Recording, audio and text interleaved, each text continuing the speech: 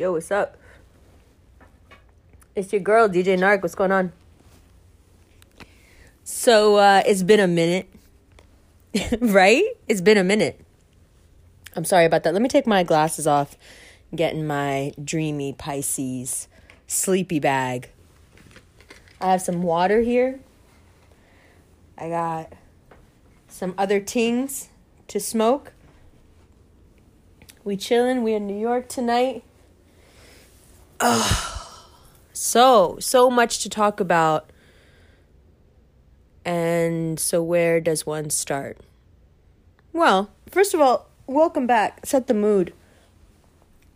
If you're in a brightly lit environment, I don't know, you might want to turn the lights down. Turn them off like I'm doing right now.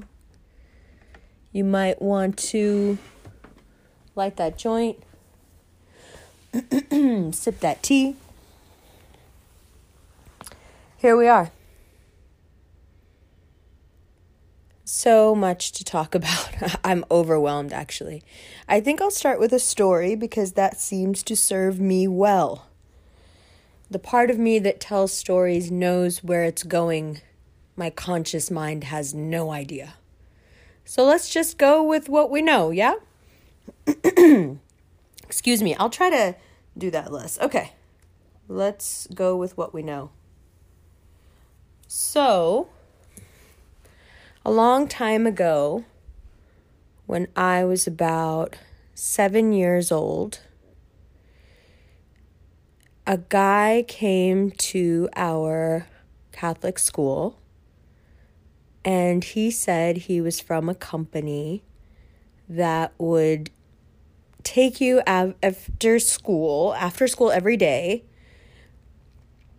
for a few hours. I think he might have said 4, and teach you how to play the piano really, really well. And it was like a contract for like a year. It's pretty pricey. I was really into it, really wanted to do it. And so I basically talked my parents into having the guy come over. He was like, I don't know, probably in his 60s, white adult male. So he comes over with this binder. And he keeps reinforcing to my parents that I will not be able to be communicated with. And that a big part of it is to have the daily discipline of it and not to be distracted. And that for some kids it becomes just as important as school. And that it was a whole other sort of lifestyle. And the children become a bit perhaps removed from their friends in their normal school because they become more attached to the people at their piano school. Blah, blah, blah. Now, I'm a little kid. I'm just sitting there going, okay, let's sign these papers. Let's do it. I want this. And looking back on it now, I can recognize that there was terror in my dad's eyes. Because he knew, I think he knew exactly what was up, but he also knew that I really wanted it. And he never says no to me. So I can see now how this was quite a quandary. So he goes around with this binder at the end of it all. It took hours because my dad just kept sitting there quietly, and then he'd say after his long speech, one of many long speeches, he'd say, "So are you ready, Mr. Khan? Are you ready to sign on it?" And my dad would just shake his head and say, "No." And then he would go on again. And then finally, he tried by having me signing first. So I said, "Well, Amber, they don't seem to be listening and you really want to do this. So how about you sign and then they'll sign?" And I remember he put the binder in front of me, and I had the pen in my hand, and the guy came and stood behind me. And when he came and stood behind me, just for a moment, just for less than a millisecond, I looked up and I caught my dad's eye when he came and stood behind me. And my dad immediately stood up and told the guy to get the fuck out of the house. Why do I start there? Well, that guy was part of a Catholic school program that was teaching kids how to play the piano. Excuse me. And, of course, being in a Catholic school, that's where they would go to recruit customers, or however you want to see it. You know, it was an expensive thing, but to recruit their clientele or whatever.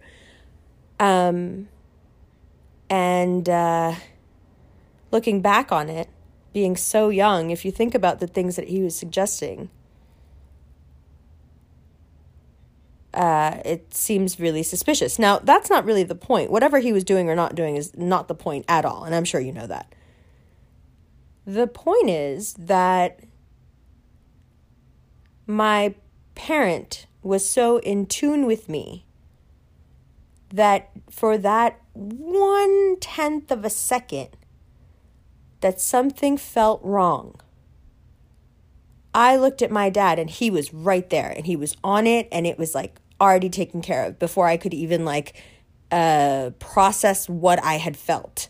I just got a vibe. I looked at my dad. I caught his eye for less than a second. I swear, it was not even a nanosecond. It was just a moment where I looked him in the eye and he exploded and was like, take your shit and get the fuck out of here before I kill you. And I think we both knew. I think he got close enough to me that I read his vibe and his intention when he came and stood behind me.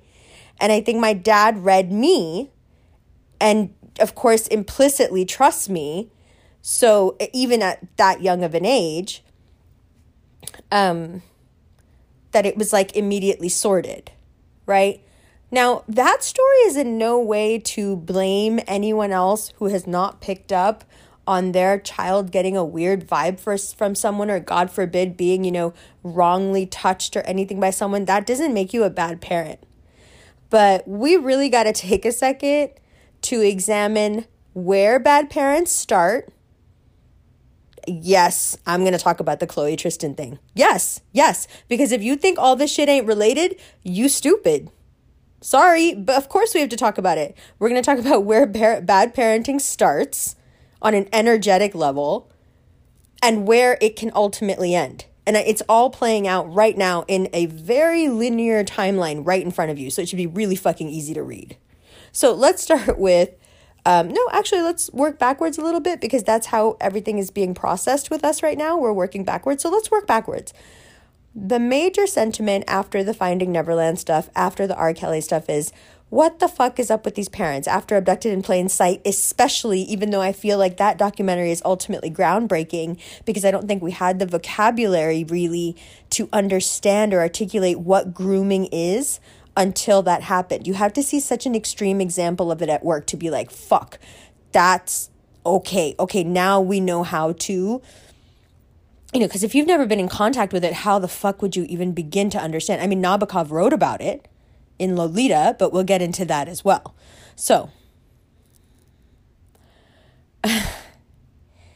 we're of this collective sentiment right now of how the fuck did these parents let this shit happen, right? Well, I don't think we can find any answers from those 70-plus-year-old parents now, or however fucking long it's been, or 60-something, whatever the fuck they are. I don't think that's where the answers are. Because those people are a product of whatever they've been thinking their whole lives that got them where they are, right? So they obviously are completely oblivious to what the fuck is going on in their own life. That's why they are where they are. So we can't learn anything from them, which is why there's such a dissatisfaction a lack of that, wonderful feeling of being completely satisfied that you have when you watch something really good. That's why those documentaries lack that. Because there is no insight. Like, there is no point where you can look at that parent or the parent says something that makes you go, none of those parents have said the things they need to say. Sure, they're like, oh my God, I'm horrified. Oh my God, I should have known better. Oh my God, I should have done something. Yeah. We all know that. Which is why it leaves you with such a bad taste in your mouth. Because you're like, what did we learn from this? Like, so moving forward, that's it? People just get to like 30 years later be like, damn, should have paid more attention. What? No, that can't possibly be the moral of the story with something this complex. But that's what they try to tie up all the loose ends with. And it's frustrating and it's annoying. And I think that any great work, be it a documentary or anything else, should, pay attention to basic structure. Like, the conclusion can't just be like, shrugs, oops, I spend more time picking out my different tricolored hair dye than I did watching my kid when he was 7. Oops. That's not really flying with me. I'm left unhappy with this, right? So I started thinking about it. Now, at the same time, you have all this fucking nonsense going on with the clingy baby mama, pathetic, no self-esteem, but a baby mama from hell, and her fucking situation. At the same time, this is playing out.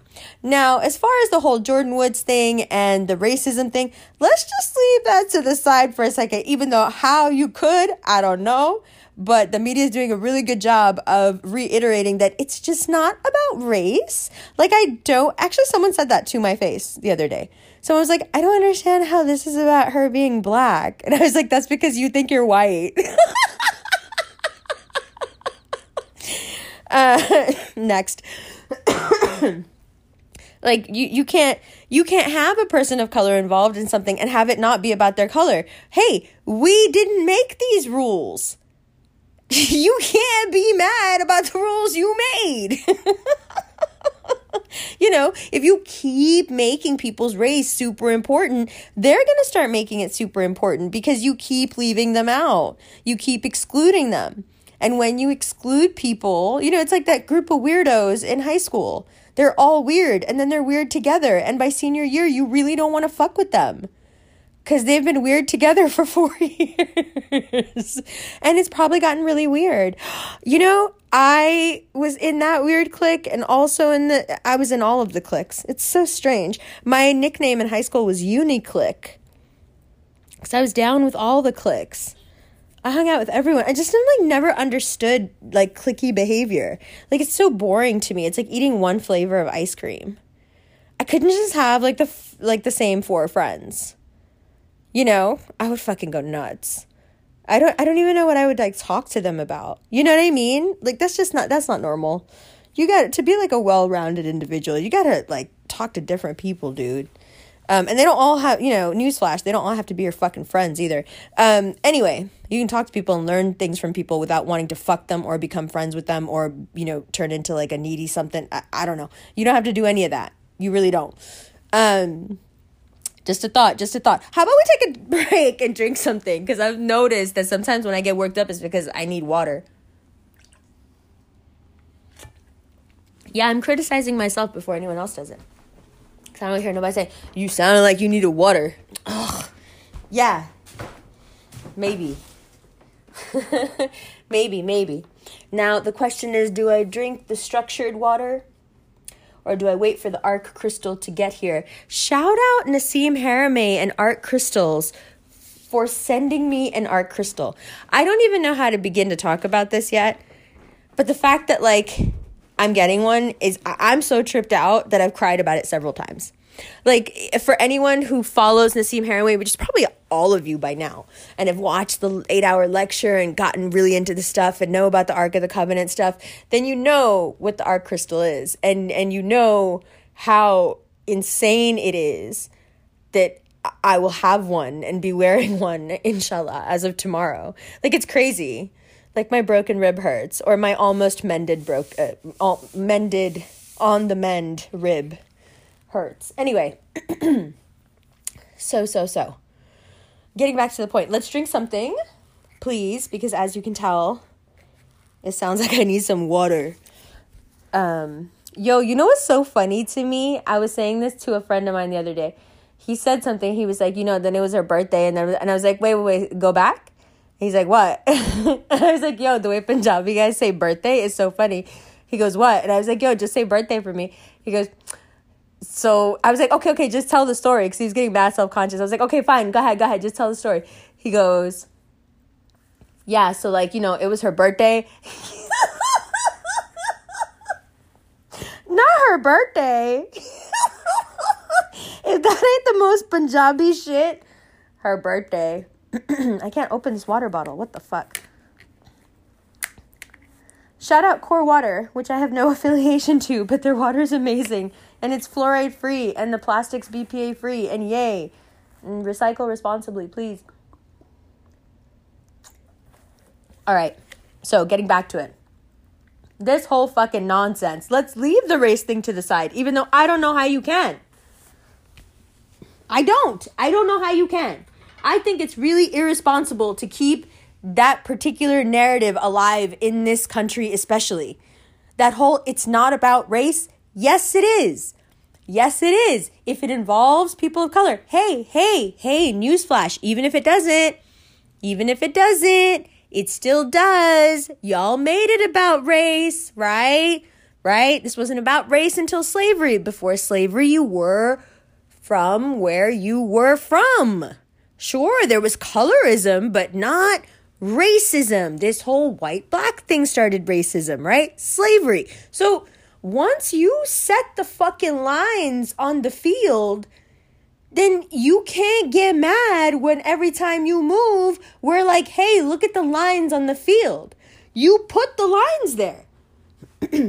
There are no issues where race doesn't matter in America. I hate to fucking be the one to break that to you, but if you're one of those people who's like, but this isn't about race, this is just about gossip or whatever, please just stop. Please just stop being stupid. I don't know how to say it. Please stop being a stupid girl or a stupid guy. Just stop being a little kid. Stop being stupid. It's not cute. It's vicious. I'm just keeping it real with you. It's vicious to be that dumb. Stop being so socially irresponsible. Everything about this country is about race. For better or for worse. Definitely for worse. But depending on where you fall on this, right? If you like the idea of a bunch of people who never did nothing to you being forced to come over here and do all your fucking work for you and literally having graveyards full of people where the ligament is torn off the bone because they worked themselves to death. If you can look at that as a positive, maybe race doesn't matter to you. But if you see slavery and the ensuing Reconstruction and everything that happened after that, civil rights, from Jim Crow, civil rights, everything, if you can see that as a horrendous, terroristic reign, then yeah, you can probably easily see how everything is ultimately about race now. Not that that's what we have to pick sides because of. I'm not even saying that. I'm saying that if you don't acknowledge it, you're obviously picking a side. If you don't acknowledge with something as stupid as the Kardashians and Jordan Woods, if you don't acknowledge that race plays a fucking factor, you're insisting on keeping your head in the sand. How can one of the richest, most powerful white identifies as white? Don't give me this fucking bullshit about where they're from. On their show, when they talk about themselves, they call themselves white women. So I'm just going off of what they call themselves, which is what I'm assuming they identify as. Okay? And the other two little ones are completely white. So whatever. They call themselves white. That's what I'm going to call them. You cannot look at a situation where a group of white women, very, very powerful, let's call them LA's Mean Girls or Hollywood's Mean Girls, not even Hollywood, LA's Mean Girls.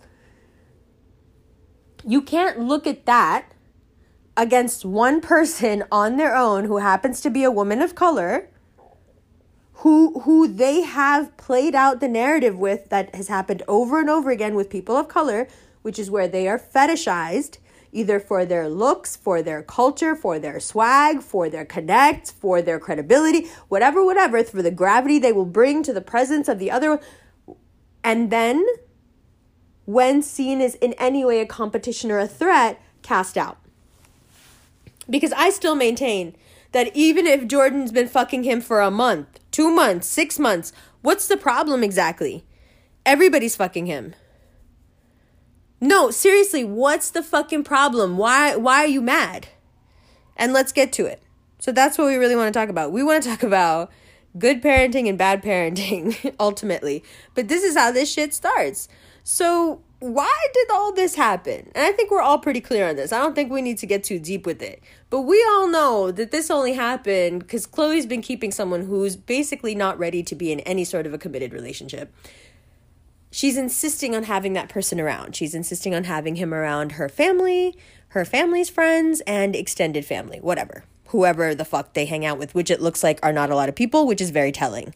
And the people they do tend to hang out with, every single one of them is doing the same clout chasing maneuver, getting the same surgery. So, like, ultimately, it looks like they have no friends, but they don't need them because they're family, quote unquote. I think this is the whole allure of the show. Is like, look how obnoxious we are. We don't even need anybody else.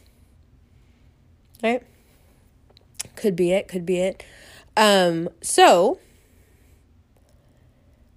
this thing of using somebody up and then discarding them, but discarding them in a way where they are silently kind of pushed into the background.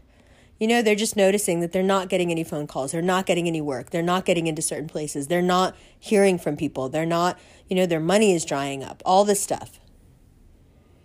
If that isn't looked at through the lens of race and color, are you really even seeing it?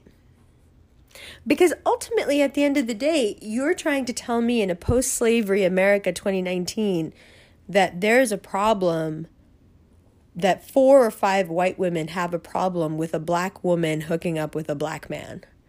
A black man that we know was unattached. A black man that sure should have followed some sort of code.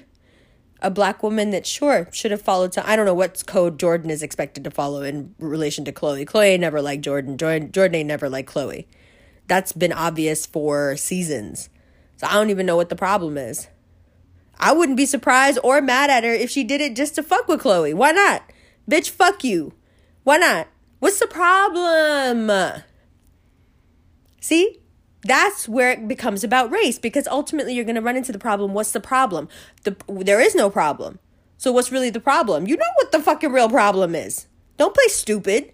The problem is she pretty and she black. And Khloé feels disrespected on a whole other level because Jordan's black. Yes. Yes, that's what it is. Yes, and you know it. And you fucking know it. And you know it. Because she doesn't have much to stand on. She's working with so little that the color of her skin is really the only thing she's like really got. And Jordan's the kind of pretty that even people who were racist as fuck would fall all over her. Those douchebag guys who have like a fucking Confederate flag in their truck but would still like want to fuck every pretty black girl they saw? That kind of guy. And I think what I'm getting at here is that the Kardashians are that kind of guy. They're just women. Instead of that douchey plantation owner that wanted to rape all his slaves and fetishize them all because they looked so different from the British woman that they were married to. Right? Instead of doing that, they're doing the other thing that was very prevalent at the time. The other thing that was very prevalent at the time was white women fetishizing black slave men and then, basically like having their way with them. And when they would get caught, they would say that they were raped, and the man would get killed in many, many gruesome ways. And this, of course, is what Candyman, the movie, is about. And it's a horrifying movie, so if you don't like scary movies, don't watch it. I saw it in high school and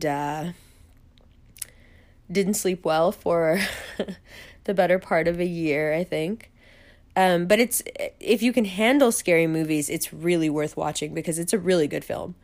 And there's a lot of Cabrini Green in there. There's a lot of like the projects in there, and it's important. It's socially important. But yeah, so that movie on many layers is profound. And one of them being that Candyman, this horrific, monster figure that appears if you say his name a bunch of times, he has all the markings and all the bruisings and the burnings and all the things, the horrific things that they used to do to slave men if they were caught sleeping with white women, because no matter what situation they were caught in, it was always rape. That's the other interesting thing. So we're directly coming out of a culture where for hundreds of years, no matter what sort of consent was there or not, it was rape if they were caught. Right? Right? So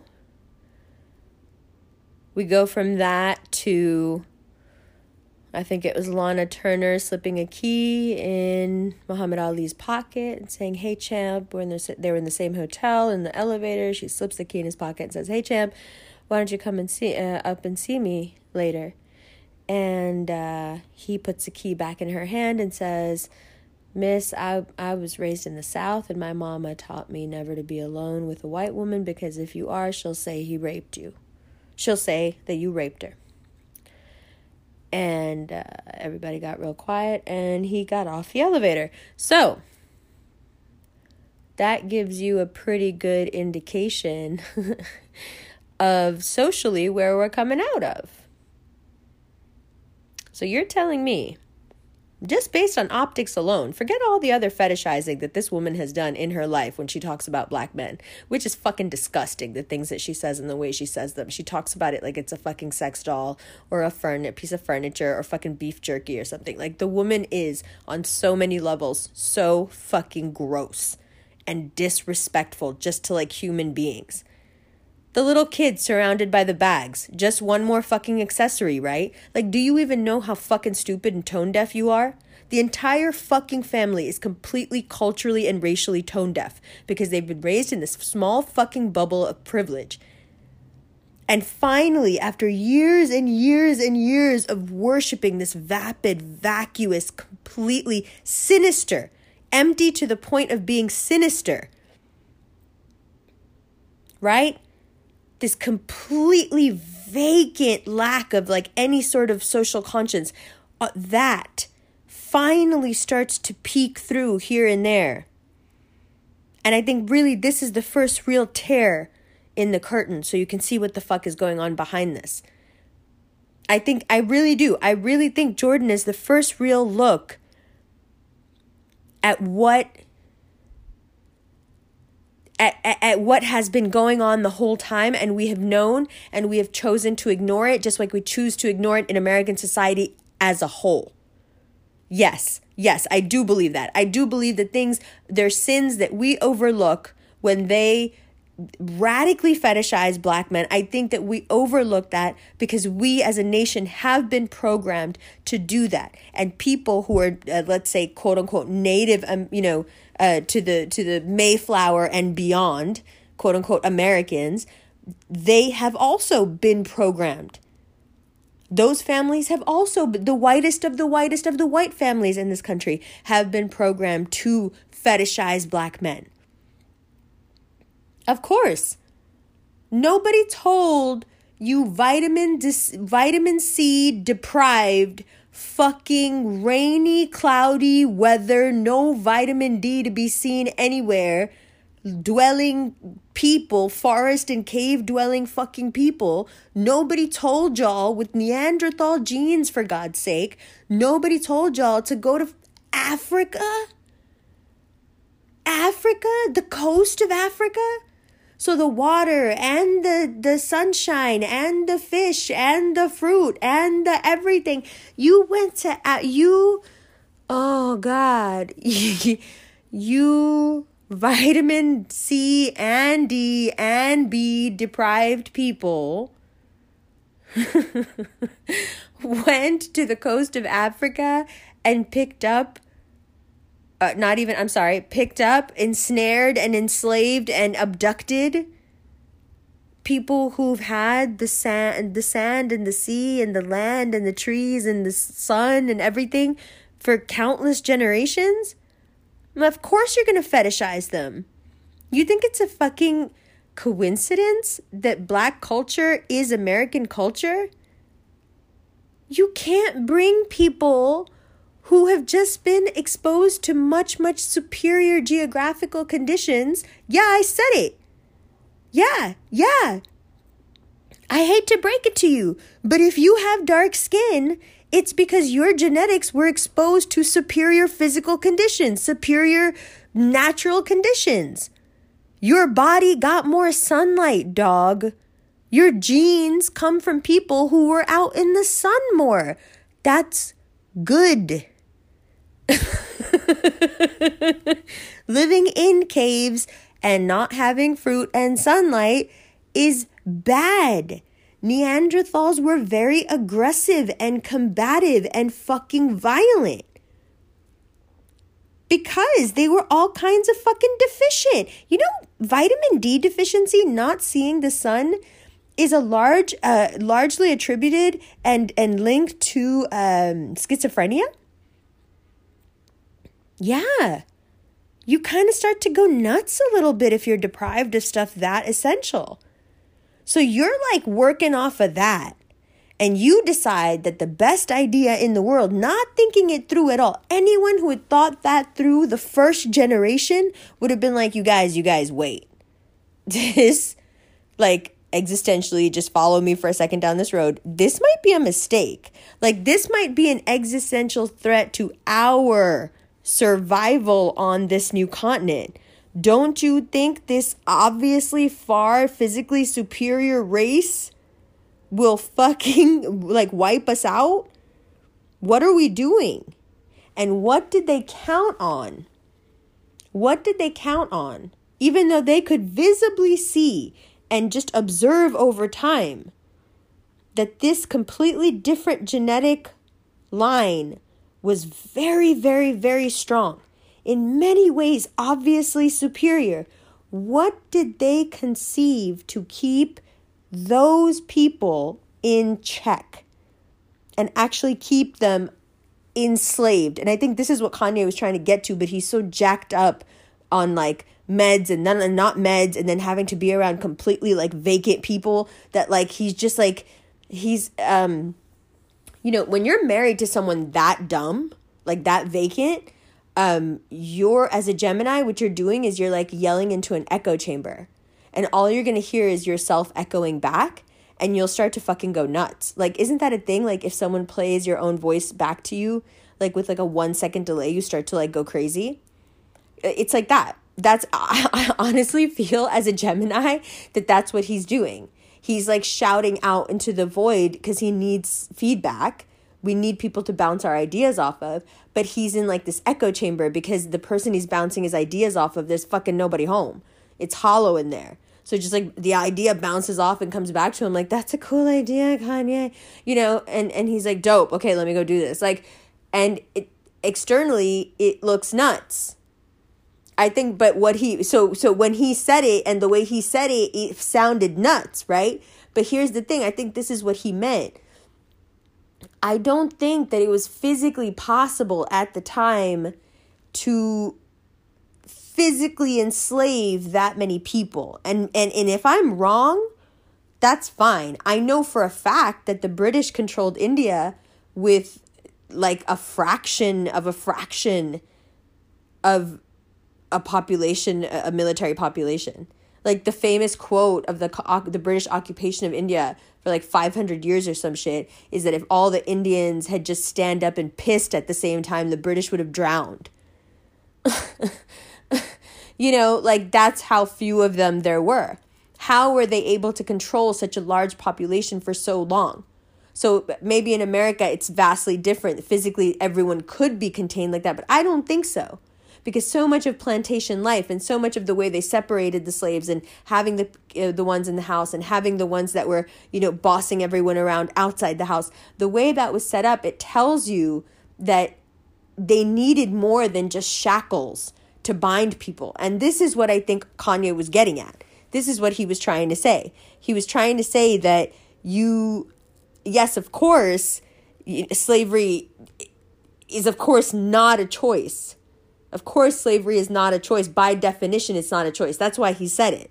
Because, obviously, the word itself implies that it's not a choice. The definition of slavery implies that it's not a choice, right? So that's what he was playing off of. He's just being hella clever, but, his timing and his delivery and everything is off because he's a fucking asshole and he's stuck in a horrible situation, right? So, whatever. But it's his own doing. Whatever. He'll learn from it. He'll be fine.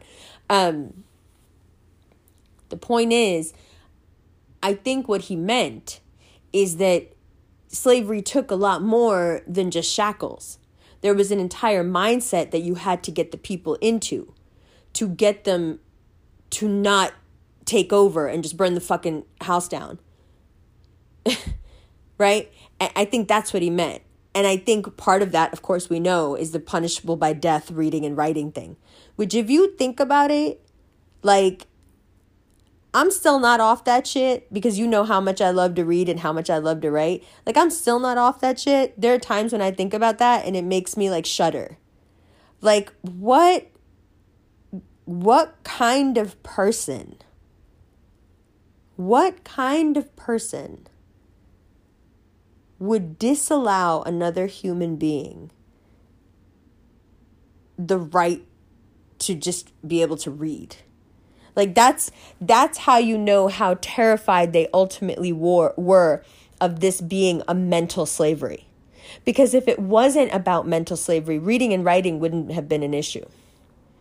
Right? So Redley and I the other day were talking about how the difference between Louisiana and up north, the thing that makes the two places so vastly different, that dense culture that they have down there, has everything to do with the differences in slave law between the French and the British. So the British were very clear, the Pilgrims, I guess you could call them, were very clear that there was to be no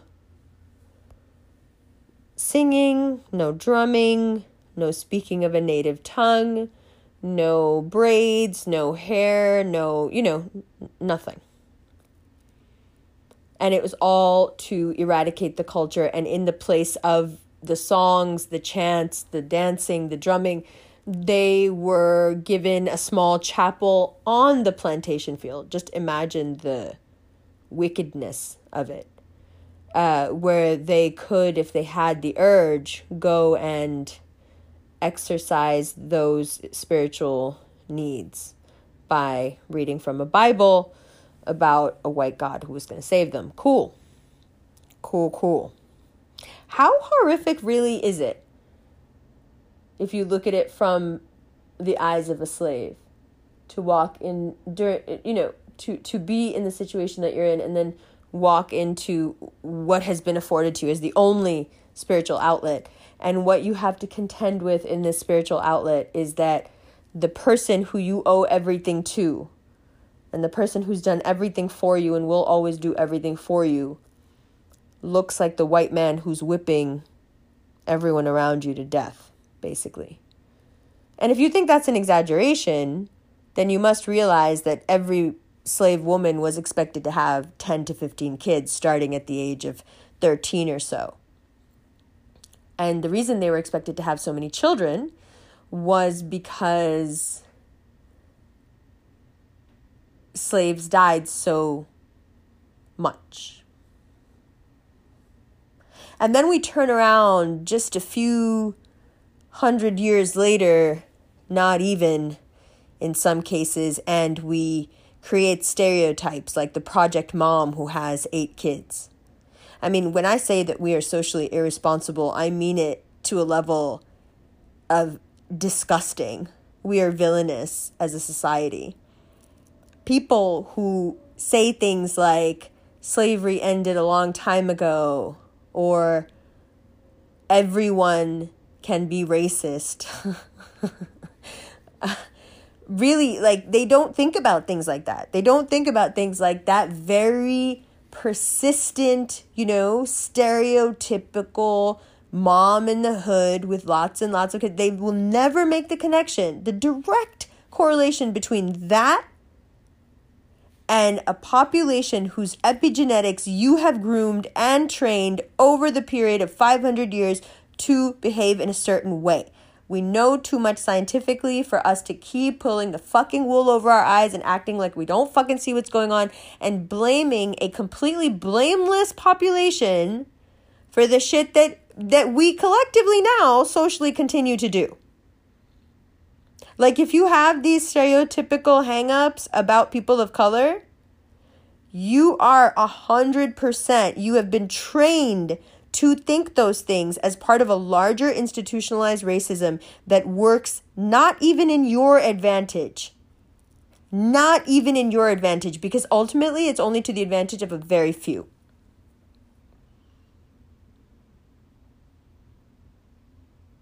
Anyway. So, here's this fucking needy fucking bitch. Oh, let's drink something. Oh my God. This fucking girl is so... Now I'm about to get in my petty bag.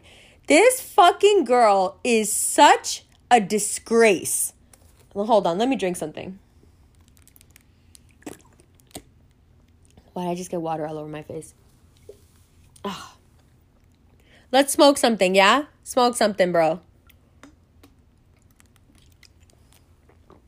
I'm realizing, yeah, when I get like in my bag and start like getting worked up, I really am thirsty.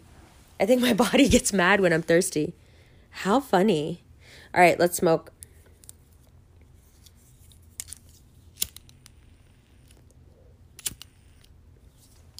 So, this bitch. What's wrong with it? Actually, I know exactly what's wrong with it. That's what we're going to talk about. So, this bitch who likes to say shit, remember, let's hold on. Let's not forget that this same bitch is the one that came for Amber Rose. Yes, hold on, I'm gonna drink something.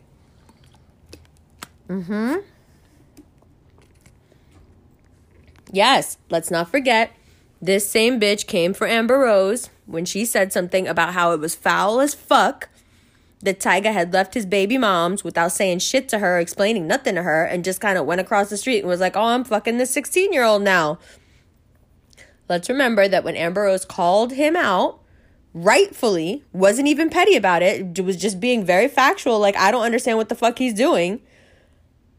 This fucking bitch, this same fucking bitch, opened her mouth and was talking about how Amber Rose was basically trash for being a stripper at 15. And Amber Rose's comeback was amazing because she was like, yeah, I had to. What was your sister's excuse for taking all that dick on camera? Like, y'all grew up in Calabasas rich as fuck. Who's more fucked up here? Me and my single mom that did what we had to do? Right? Like, she was like, bitch, I was a dancer at 15 because I had no other choice. Who wants to be a dancer at 15? What the fuck is wrong with you? How you even say that? What the fuck is your sister's excuse? What's y'all excuse? Y'all all hoes. What's your excuse?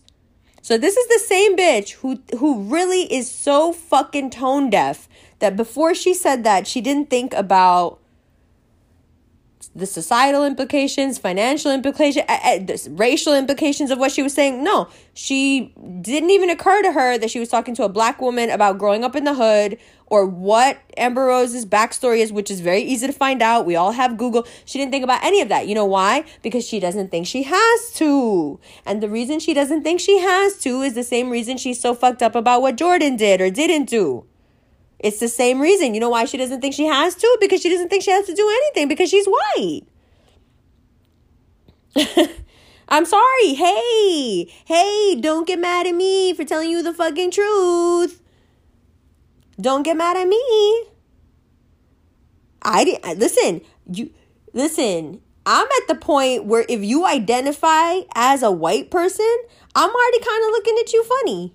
I'm at the point where if you're not like, yeah, I'm American, my parents like 2 generations back came from like wherever, or like, yeah, my parents came here on the Mayflower or whatever, or like, yeah, my parents came here from like Mexico like 4 generations ago, or like whatever. If you're not giving me something, and you're just like, I'm a white person, I'm white, and white people and blah, blah, I'm already kind of like, this is a false construct that gives you power. I'm already kind of off it, to be honest. Really, I'm off it. I'm off the whole term. I'm just, because for me, now I'm at the point where that term specifically applies to people who really still believe in that construct. And if you really still believe in that construct, then I think it's okay to apply it to you. And I think that's okay for that group to be qualified as a negative. I'm really okay with people just being like, I'm American. I'm an American. I don't have a problem with black people calling themselves black or brown or whatever else, but I feel like the term white should be retired. Because slavery created the term white, right? Slavery also created the term black, but you don't get to tell people that you enslave what they can and cannot do. That's the whole point of emancipation, right? You can stop doing that, right? You get to stop telling other people what to do with their bodies and their lives. So you can't tell them what to stop calling themselves. But if you're sitting at the top of a power structure where the more you identify with this word, the more power you get, I would just think disassociating yourself from the word would be a start. Like, I'm really down with white people who are like, yeah, like my family's like Irish way back. And like, I guess we came to America during the potato famine. Like, whatever your story is, bro. Like, tell me your story. I'm into it. Or if you're just like, yeah, I'm an American person. I'm from Indiana or whatever. But as soon as you're like, I'm a white person from Indiana, I'm already getting to the point where the climate is so charged that I'm starting like to be like, Like someone the other day around me was like, well, I know you don't really like white people. And I was like, what? And why are you saying that like you're white? You're not even white. Like, I don't get it. Like, because see, this is where it gets tricky. So now you have a bunch of people who I guess that term didn't even used to apply to because they weren't part of that original slavery structure that call themselves white. You have people from South America. You have people from different parts of even, Asia and Eurasia. It's weird. And of course they want to identify with it because it's the top of the fucking power structure. Of course, there are going to be people from all kinds of different races who are going to try to pass. That's why I think the whole term is toxic. I really do. I think it's a toxic term. Maybe I'm way ahead of the curve. Like, and if you're offended by the notion that I would think it's toxic, just look at the origins of it. Like, it's okay to be where you're from. You don't have to pretend to be from a place that you're not from. Nobody's from America except the First Nations. Nobody's from here. Like, stop. The Scandinavians are more from here than any of y'all. The Swedes and the Danes can probably lay more of a claim to America. Even the ones that are here now can probably lay more of a claim to America than you guys can. So, like, cut it out. I get pride and I get nationalism, whatever, but we can't be this amnesic. Like, you come from somewhere. Your parents or their parents came from somewhere. And if not, then you're part of those families like the families I went to school with, whose parents all came here on the Mayflower. Great. Even if you came here on the Mayflower, those people all remember that their parents came over on their great, whatever grandparents came over on the Mayflower. So if they even know where they came from, I'm pretty sure you can figure out where you came from too. And it's okay to be where you came from. It's okay to be from the Midwest and have come from Italy or have come from Britain or have come from somewhere. That's still okay. But I think we need to start disassociating ourselves from something that is essentially used as a toxic term because it comes from a toxic fucking place. And it's not valid. There's nothing legitimate about the fucking term. And if they had kept more meticulous records and records, come on. Like, actually given a fuck about what the fuck they were doing to people when they were bringing them over here, a lot of black people are tracing their ancestry back because they don't even want the fucking term. And I get it. But since that's not something you get to decide as the purveyor of the power structure, you get to just shut the fuck up and maybe disassociate yourself. Maybe you don't have to fucking qualify yourself as white. Because chances are you're not. Even the most white people are like, well, I'm Italian. Actually, my family. Yeah, so you're fucking Italian then. You're Italian and now you're an American. You're an American who has Italian heritage. Great. Awesome. That is a great thing to be. Lovely. I love it. It's a wonderful thing to be. And it's a lot more fucking positive, accurate, loving, and inclusive than the term fucking white. All I'm saying. Anyway, so these women who identify as white women, especially this one fucking bitch who just like can't get it through, this whole fucking family, actually, now that I'm thinking about it, the Pepsi commercial, this fucking family can't get it through their fucking heads that white people don't save the world. This is what they think. This is the shit they go for. Like, they just don't get that it's not like a superhero thing to be a white person. They swear that every door is fucking open. And you know why they swear that? Because that's what they've fucking experienced. So when you hear someone speaking from within an ivory tower, it rubs you the wrong way. This is why Kendall Jenner's career doesn't it doesn't, every time you see her, you're just like, ugh. This is why. Because when someone shouts from inside of an ivory tower, it screeches. It echoes. It sounds distorted. It's like, ugh, does this person even know what she's doing? Or what she's saying? Or what this implies? Like, did this bitch think it through at all when she fucking took that blonde wig off and flung it at a black woman to hold while she saved the world from racism? Did it not occur to this fucking brain dead bitch for 2 seconds what the fuck she was doing? Like, seriously, that's the more offensive part. How'd you not even know how fucking offensive it was? Now this fucking bitch, now the sister, the one who basically raised her, right? While the mom was out pimping the other one. Now this fucking bitch. Oh, you broke up my family. You did this. Okay. So how does this tie to Finding Neverland? Are you ready? Because I'm about to fucking read this bitch. We got 8 minutes. You ready? Okay. This is exactly the type of woman that you fucking groom to get to their kid. Yeah, I fucking said it. You notice something about all those fucking parents that they had in common? You notice something about the abducted in plain sight woman? And this woman with the Michael Jackson shit, the other woman? The R. Kelly fucking, the parents, some of the parents, you notice something about them? What'd you notice? The moms are thirsty. Hella fucking thirsty. Hella fucking thirsty. Abducted in plain sight, the fucking bitch is still talking about the guy who fucking molested her daughter, fucking raped her daughter all those years, talking about him with fucking fondness in her eyes. Thirsty, needy, disgusting, desperate for attention, affection, love, anything. What the fuck?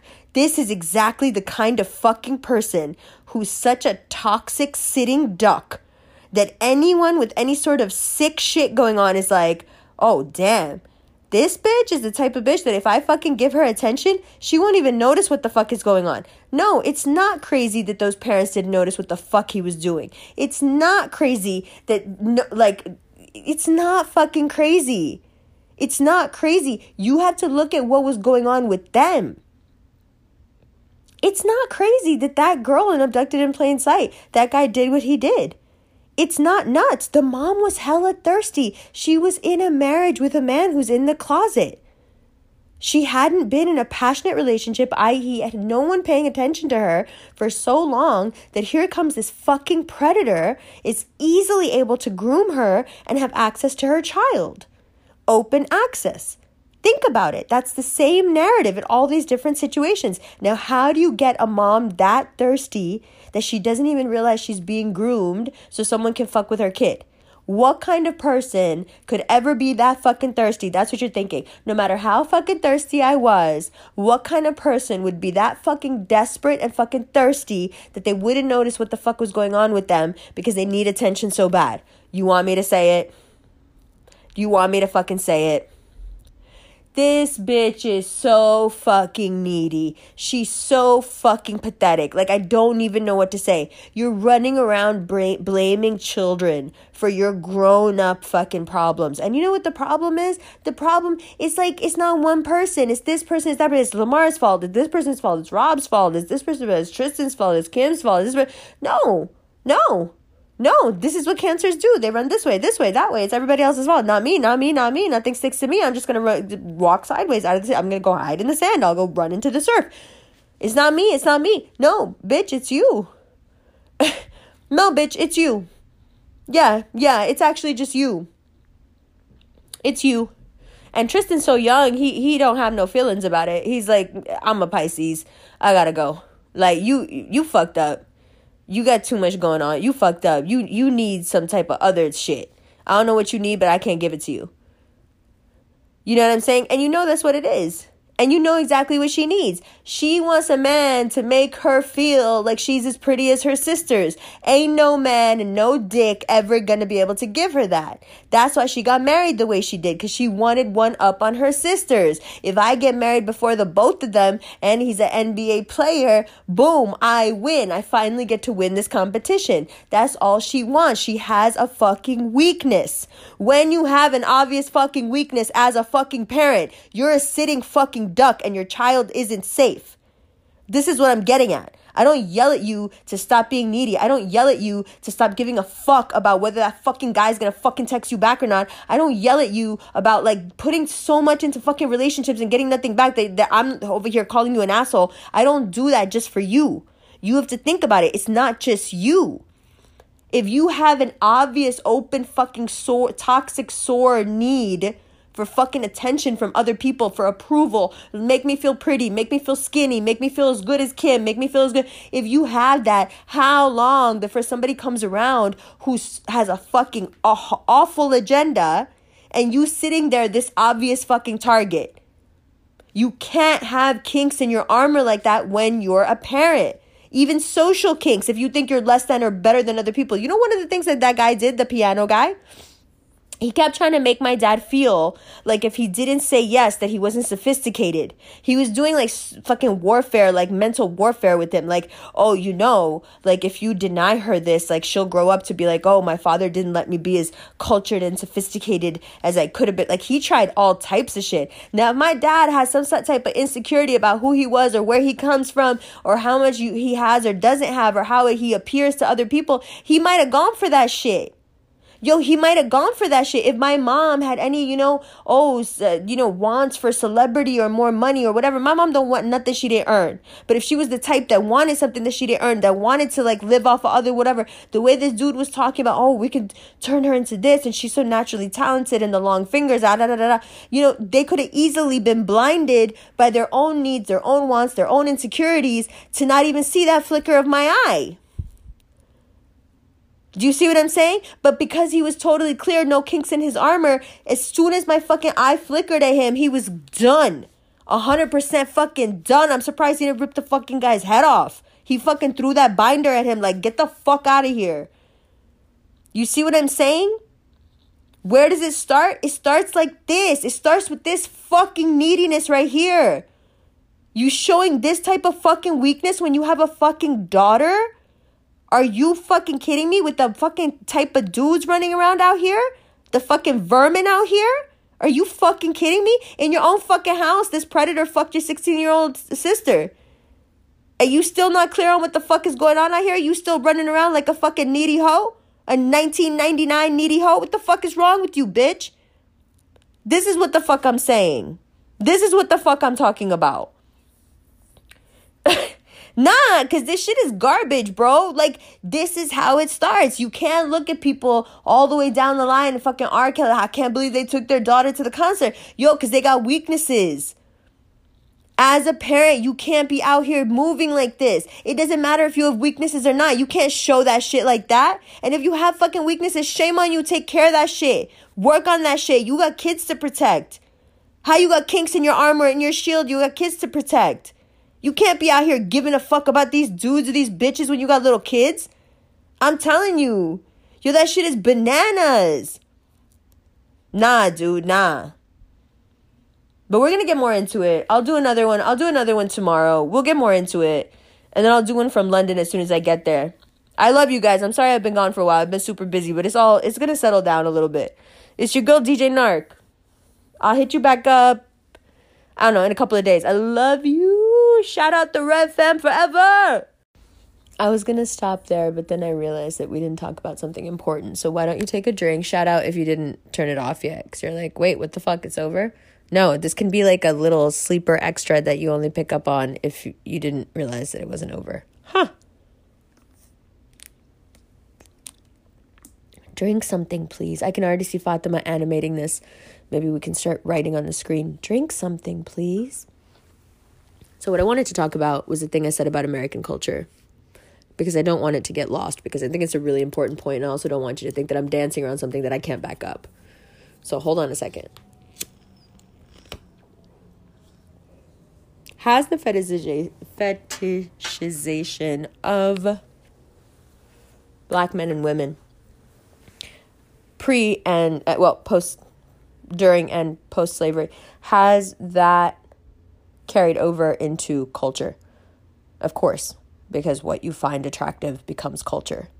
And I think the prevalence and persistence of Black culture being just the dopest American culture, the only culture, American culture really people like are checking for, speaks to how attractive we must find it, no matter how much we pretend to not, or keep making laws to eradicate what we do, all these things that seem really to go against our own interests, because at the same time we seem to find it so attractive. And I think this is what causes so much dissonance among the Black community, because they're like, we just don't get it. Like, you seem obsessed with us, but you hate us. What is the problem?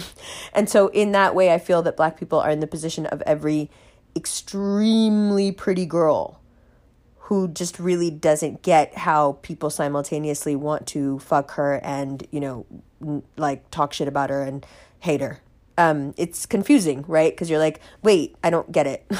You seem to want me and hate me, but you hate that you want me, and I don't get any of it. This seems to be more about you than me, This seems to be more about you wishing you were me, I think, than it is even about me, and now you're taking that out on me, so this is really weird. So yeah, so there's that. And there's no getting around the fact that the same slavery narrative is being played out, especially in this situation. You basically wanted the tallest, best looking, by your own admission, Black guy, because you only like Black guys, Actually, that's not what she said. She just referred to a certain body part, but I'm not even going to go there. Like, she's disgusting. You basically just followed the playbook, right? You pick the one that you want, right? And then you do what you want. And then when you don't get exactly what you want, you can cry foul and say that you've been wronged. That seems about right. That seems about exactly right to what she did. And I can't help but notice that a big part also of slavery was white women being really, really jealous of Black women. We have to talk about these things. We can't keep pretending and getting implants and surgeries and fillers and injections and whatever without confronting this, like, what is now an old known truth that none of us want to say out loud, that from the time of slavery, we have looked at Black people and said, wow, they're so beautiful. Because now that we have the technology to be able to recreate those features, we obviously are recreating them. So we obviously find them very attractive, but we've obviously always had a problem admitting that. However, during slavery, we also know that white women killed a lot of Black children by beating them to death. And this was generally out of jealousy of the child's mom. Usually to take out their rage on the plantation owner sleeping with the child's mother, or the child being half the plantation owner's genetics. But if not, just to take out their frustration in general. Yes, this is known. This is fact. Yes, the largest cause of death of black children during slavery was white women, and they beat them to death. So, when you're following this slavery playbook and you don't get what you want, right? And then the person on the other side of this equation from you happens to be a black person. You can't help but wonder now, is this not about an aspect of race that we just don't want to talk about? Can you bring an entire line of genetics over from a completely different continent that has a completely different environment, and that gene pool has developed completely differently from yours and is obviously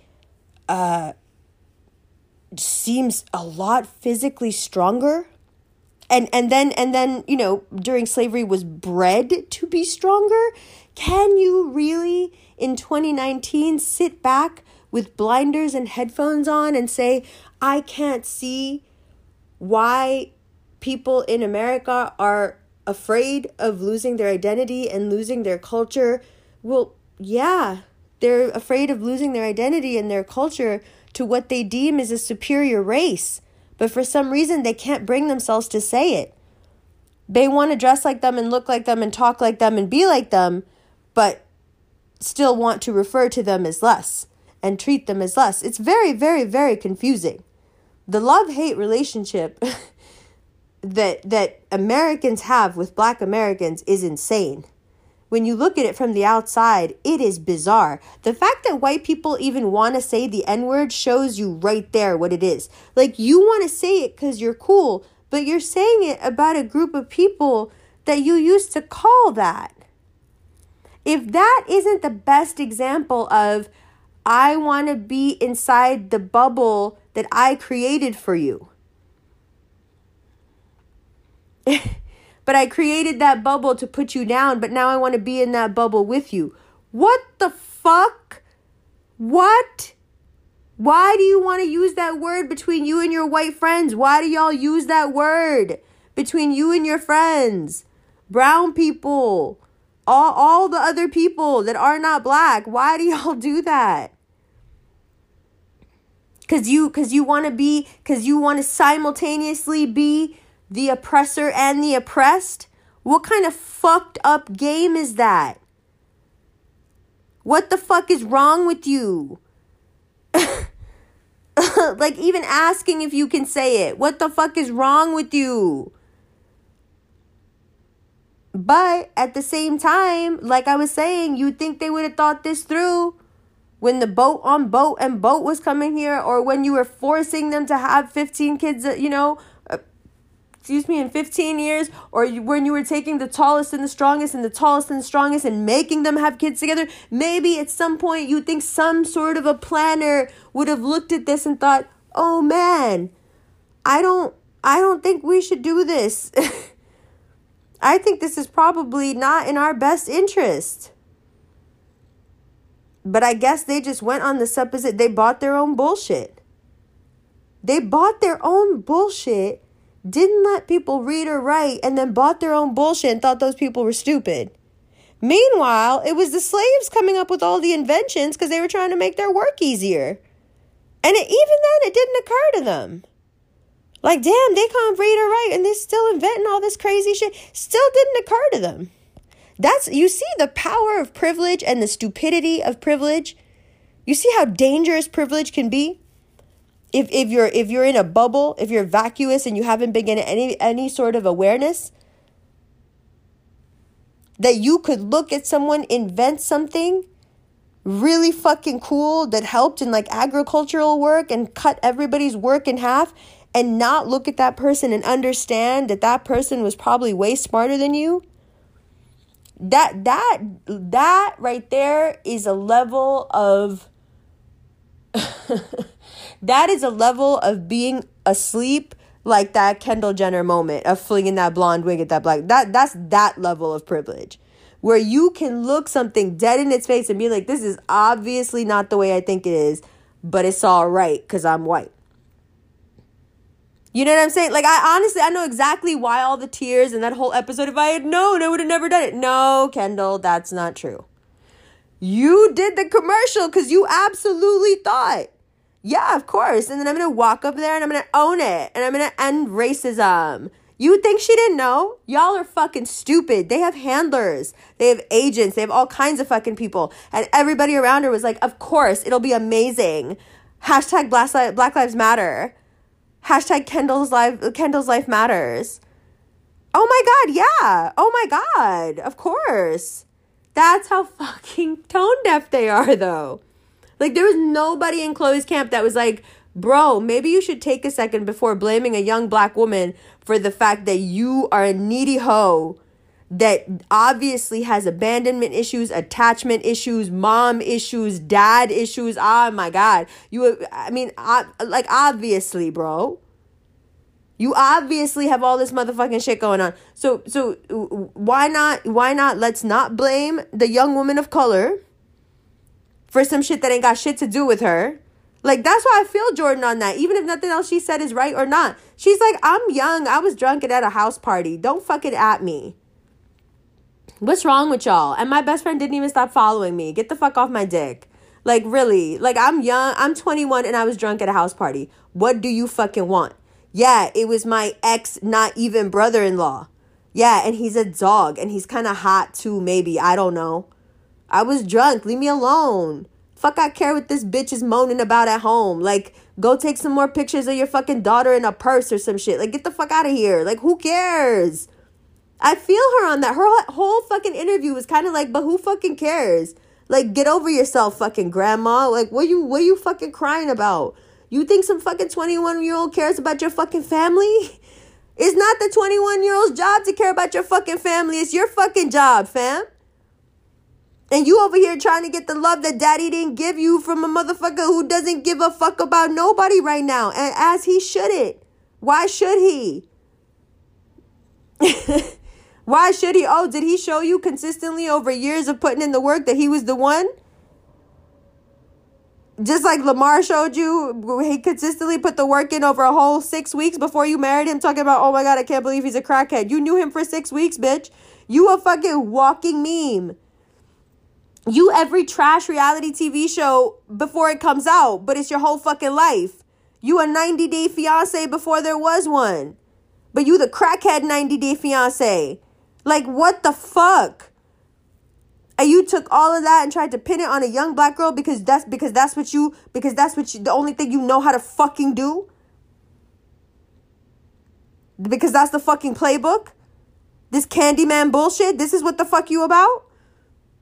Instead of just saying the fucking shit, like, come on, who doesn't know that she has abandonment and attachment issues? The whole fucking world thinks somebody else is her father. And nobody's ever done anything to try to fucking clear this up. Ain't nobody ready to claim her, basically. You see how fucking strong her cybernetic settings are? Her cybernetic settings are like, nobody wants to claim me. I am unwanted. And look how fucking unclaimed and unwanted this bitch is. Could it, like, to the point where there are memes being made about Tristan just wanting to get the fuck up away from her so bad that he can't. Do you understand how strong cybernetics are? Do you understand that in her settings, one of her settings is nobody will claim me. Nobody wants me. And literally her life has now become a fucking living, walking meme of somebody not wanting you to the point of like trying to get away from you by doing whatever they can. You see? And y'all thought I was just fucking like going off on a tangent. Nah, it all makes sense, bro. Cybernetic settings, bro. It's all right here. It's all around you. The proof is all like, it's like the thing we're going to talk about with the Ark crystal after I get it. Once you learn about the Ark of the Covenant, once you learn about the stuff that Nassim Harameh is talking about and the 64 tetrahedron grid and everything, once you learn that stuff, literally, he says it in the lecture. He's like, once you get this, you see that it's everywhere. And everything, not almost, everything is about the Ark. Absolutely. Everything is about, it's same. Same. Once you know about cybernetics, once you know what psychocybernetics is, you can pretty much read what somebody's settings are from being around them a little. You know how? Because they're going to give you a certain feeling. And that feeling that you get from them is their subconscious micro-adjusting their behaviors so their cybernetic settings come true. So basically, if somebody's settings is everybody loves me, when they're around you, subconsciously, they're going to do things that make you love them. They don't even know they're doing them. They're not trying to be manipulative. It's just that your subconscious is fucking nice with it. If your subconscious wants someone to like you, it will do all the things it needs to do. It'll release certain pheromones. It'll make you lean in a certain way. It'll make you mirror without realizing it. Your fucking eyes, your pupils will dilate. This is all involuntary shit, man. Your subconscious does that when your cybernetic settings tell it to. You see what I'm saying? So her cybernetic settings are always micro-adjusting to let a motherfucker know around her that she ain't shit. And no matter what the fuck you do to her, she will still want your love, deeply seek your approval, and do anything to get it, including humiliating herself and humiliating anyone around her. How you go through something so public with that little girl's father and then put her in a purse? You dumb fucking hoe. Like, I don't even know what the fuck to say to her. It's so disgusting, really. Like, it's a level of blindness that's just like, yo, take a course. Like, I know y'all bitches is uneducated, but like, go back to school. Like, do something for the planet. Do something for the planet by getting a fucking education. You know? Anyway. So, when you look now at what the Freemasons call the Great Experiment, which is America, when you look at where we're coming from, what has happened to bring us here, all of this fits into the narrative because it's still the same exact story. Whether it's a black man or the white man on the plantation, if a white woman feels that a man is preferring a black woman over her, and these are the scars of slavery. Yes, we have to say it how it is. If a white woman feels like a man, regardless of his color, is more attracted to a black woman than her, this Chloe reaction is what you get when someone's still in that slavery mindset. When someone identifies with that slavery mindset, this is the reaction you get. It is your fault our family broke up. Just by the way, Jordan Woods, because you're such a fucking whore, basically is what she was trying to say. But y'all are known whores. Y'all are known for it. Y'all are famous for it. Literally famous for fucking. Y'all are famous for being hoes. That's actually fucking accurate. That's not even like a bar. That's not even someone trying to diss you. You literally famous for being hoes. How you fix your face to imply that someone else, because you don't have to say it, you just have to imply it. Because 500 years before this and then a few hundred years after that, it's right there. You don't have to say it out loud. This is what I mean. If you follow this fucking plantation playbook, you don't have to actually say any of these things out loud. You're just doing them. Right? You're doing them. And people gonna let her get away with it, and she'll keep doing this, and then she'll find somebody else and she'll play the exact same pattern out, and either the guy will self-destruct or like Tristan, he'll just check out and go do his own fucking thing and not give a fuck. Good for him. And this will happen again. Now, how many times does this have to happen with how many different people before this becomes a liability? How many poor choices do you make in life before your kids have to pay for them? Because see, none of this would fucking matter to me, and I wouldn't open my mouth to say anything about any of it, but she has a kid, and a kid that she obviously doesn't understand what to do with. Like, no, Chloe, we're not just mad at your nails.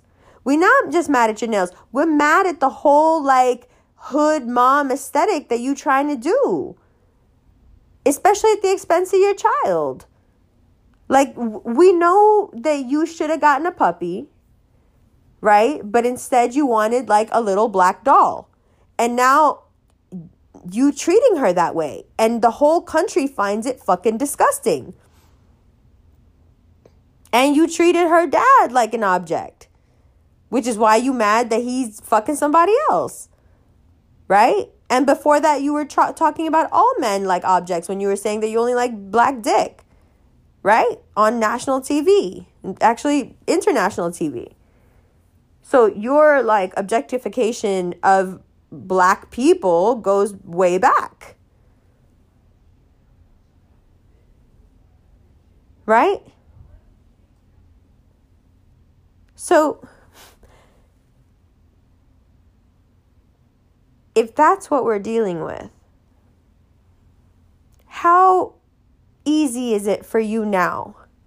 Because Chloe's fetish is this. Some people's fetish is celebrity. Some people's fetish is, right? Fame. Some people's fetish is money. Some people's fetish is attention. Everyone has different weaknesses. But when your weakness is this toxic, is this fallen, where you look at other people like things, how much of a hole in your armor and your shield is that? And how much easier is it for your kids to get hurt because you're not properly protecting them? How many different mom scenarios have we come in contact with where the mom is so desperate to just have a boyfriend that she has some douchey guy around who's fucked up to her kids? There are many different versions and levels of that, ranging from what we saw in those documentaries to the run-of-the-mill, mythical drunk stepdad who's trying to feel you up and shit. And the mom that won't believe you because she's so desperate for his attention. So you just give them you groom them that way, and then you can have your way. So now you can see how that woman who let her 7-year-old sleep in the bed with him for years or whatever, you can see how that can happen if that woman was like Chloe, some starved, obviously suffering from some sort of attachment issue, suffering from lack of attention, lack of love, lack of being claimed, the whole world saying somebody else is her father, but nobody wants to clear it up, the family never going out of their way to somehow clear that up, so unclaimed, so not here, not there, doesn't look like anybody else, doesn't how many, different really obvious things are going on there.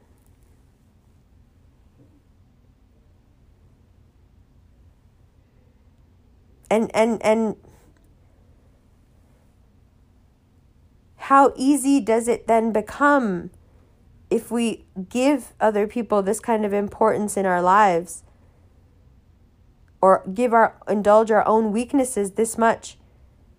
How easy does it become for a monster to slip through the cracks?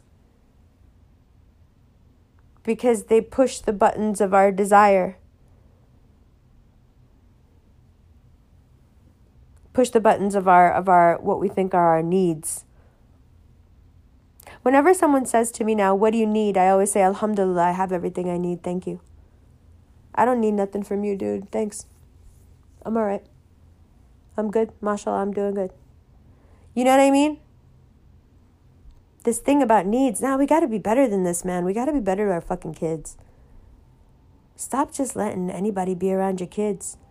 I'm serious. And I've been like this forever. People be looking at me funny too. They're like, oh, damn, I don't really see you here or there with your kid. I'm not trying to have my kid around you. Get the fuck away from me. You don't need to be around my kid. Fuck away from me. I'll be scrolling on a motherfucker and be like, oh, let me find a picture. Because I'm not even trying to show you a picture. Get away from me, please. Get away from me. No. You don't need to know nothing. You don't need to be around. Nobody needs to be around that much. Listen, 10 feet back, please. 10 feet back. We got to do better. And for the attention of a man or a woman, you would risk, because a lot of the under,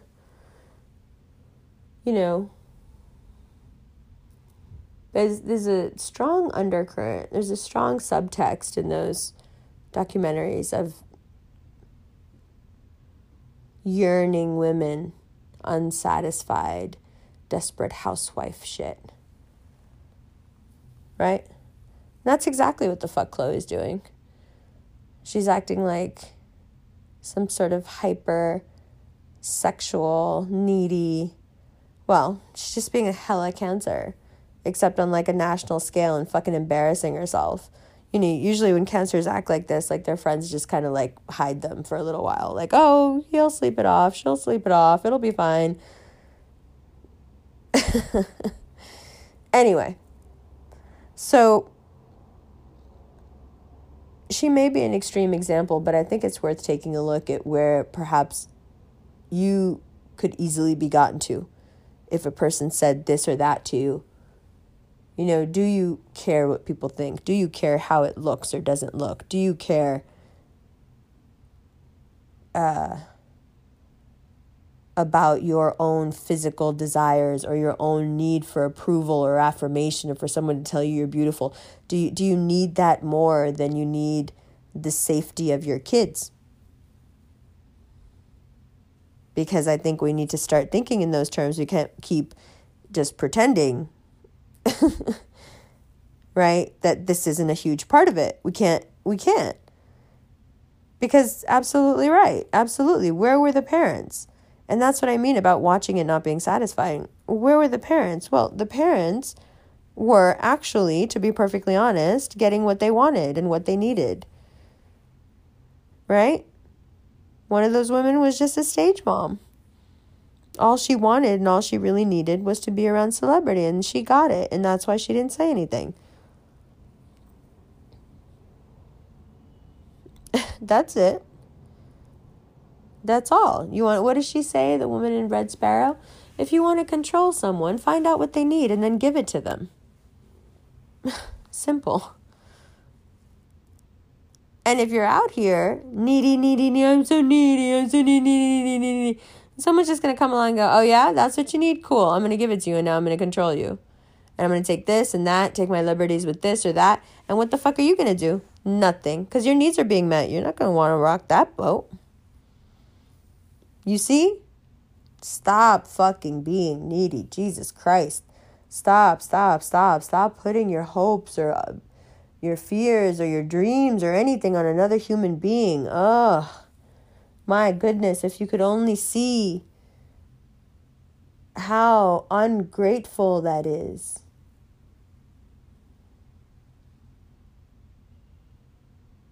Yeah. All right, well, this time we'll really leave it there.